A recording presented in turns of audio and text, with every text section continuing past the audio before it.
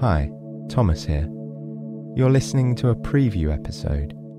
You can enjoy the entire story tonight by subscribing to our supporters feed. There you'll get access to the entire back catalogue, bonus episodes, and more, and it's all completely ad-free. Click the link below to learn more. And thank you so much. Me and the team really appreciate your support.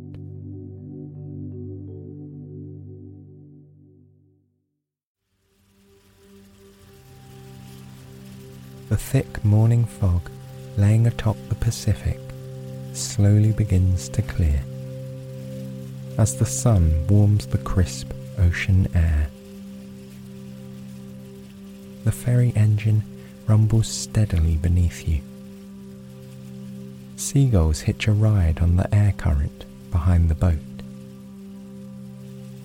Perhaps they are headed to Catalina Island too, you wonder. As the ferry proceeds, a towering island begins to reveal itself through the fog.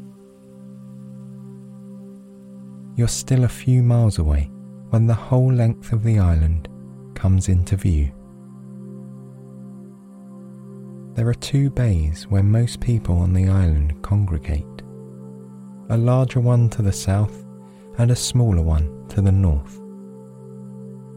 The larger one, off to your left, is your immediate destination, but the smaller one, called Two Harbours, which lies off to your right, will be where you end the day.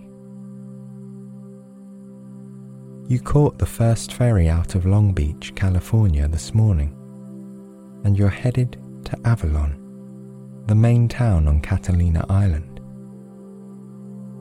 Nestled in a cove between two mountains rising right out of the ocean, this town is a much sought after escape from the hustle and bustle of life on the mainland. As the ferry draws ever closer, the quaint harbour town comes to life. Sailboats of every size and colour rock in the morning tide. Shops and houses reach down the sides of the mountain, all the way to the white sandy beach resting at the centre of it all. As you pull into Avalon Harbour, the boat slows and edges up to a large wooden dock along one side of the cove. The seagulls who have been trailing the ferry from Long Beach divert toward the sandy shore in search of a snack. A gentle bump against the dock signals that you've arrived. You pick up your backpack, filled with everything you need for this adventure, and step onto the dock. A path follows around the edge of the harbour and leads you into the heart of Avalon. It's fairly quiet still, except for the faint patter and clank of boats in the water. Only a few early risers are out and about in search of a warm morning brew. The feel of this town is unique. There's an air of history everywhere, even in the modern shops and stores. You'd love to stop and try the restaurants and relax by the beach, but your day calls you elsewhere. You pass through the town and follow a narrow, paved road that leads you up to the valley between the two mountains that corner Avalon. There's a small high school to your left, followed by a golf course, with a few deer munching on dew-covered grass. Then you see a sign. It marks the beginning of the Trans-Catalina Trail. This is where your adventure really begins. After a deep breath, you take the first steps onto the dirt path. The ground is dry but soft. Small clouds of dust billow around your hiking boots with each step. Gradually, you climb the hills that surround the town of Avalon, winding back and forth along the trail. In between patches of dense shrubs and craggy trees, you catch a glimpse of the quaint harbour below.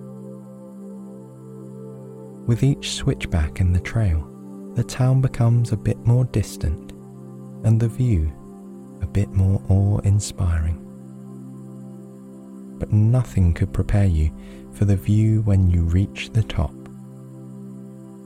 Here at Hermit's Gulch Lookout, you can see down both sides of the mountain.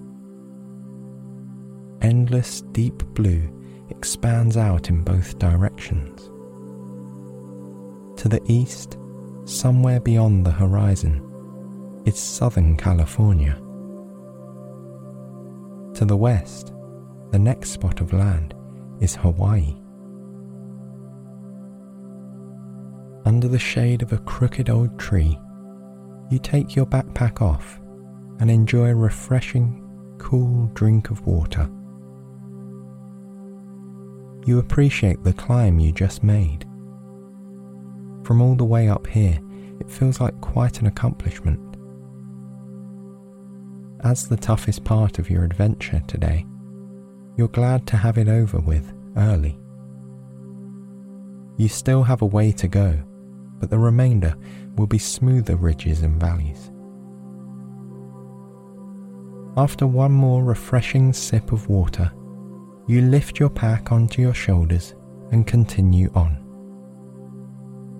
From the viewpoint at Hermit's Gulch, you follow the path along a ridgeline, which soon descends into a valley that covers much of the centre of Catalina Island. Quickly, signs of civilization begin to disappear.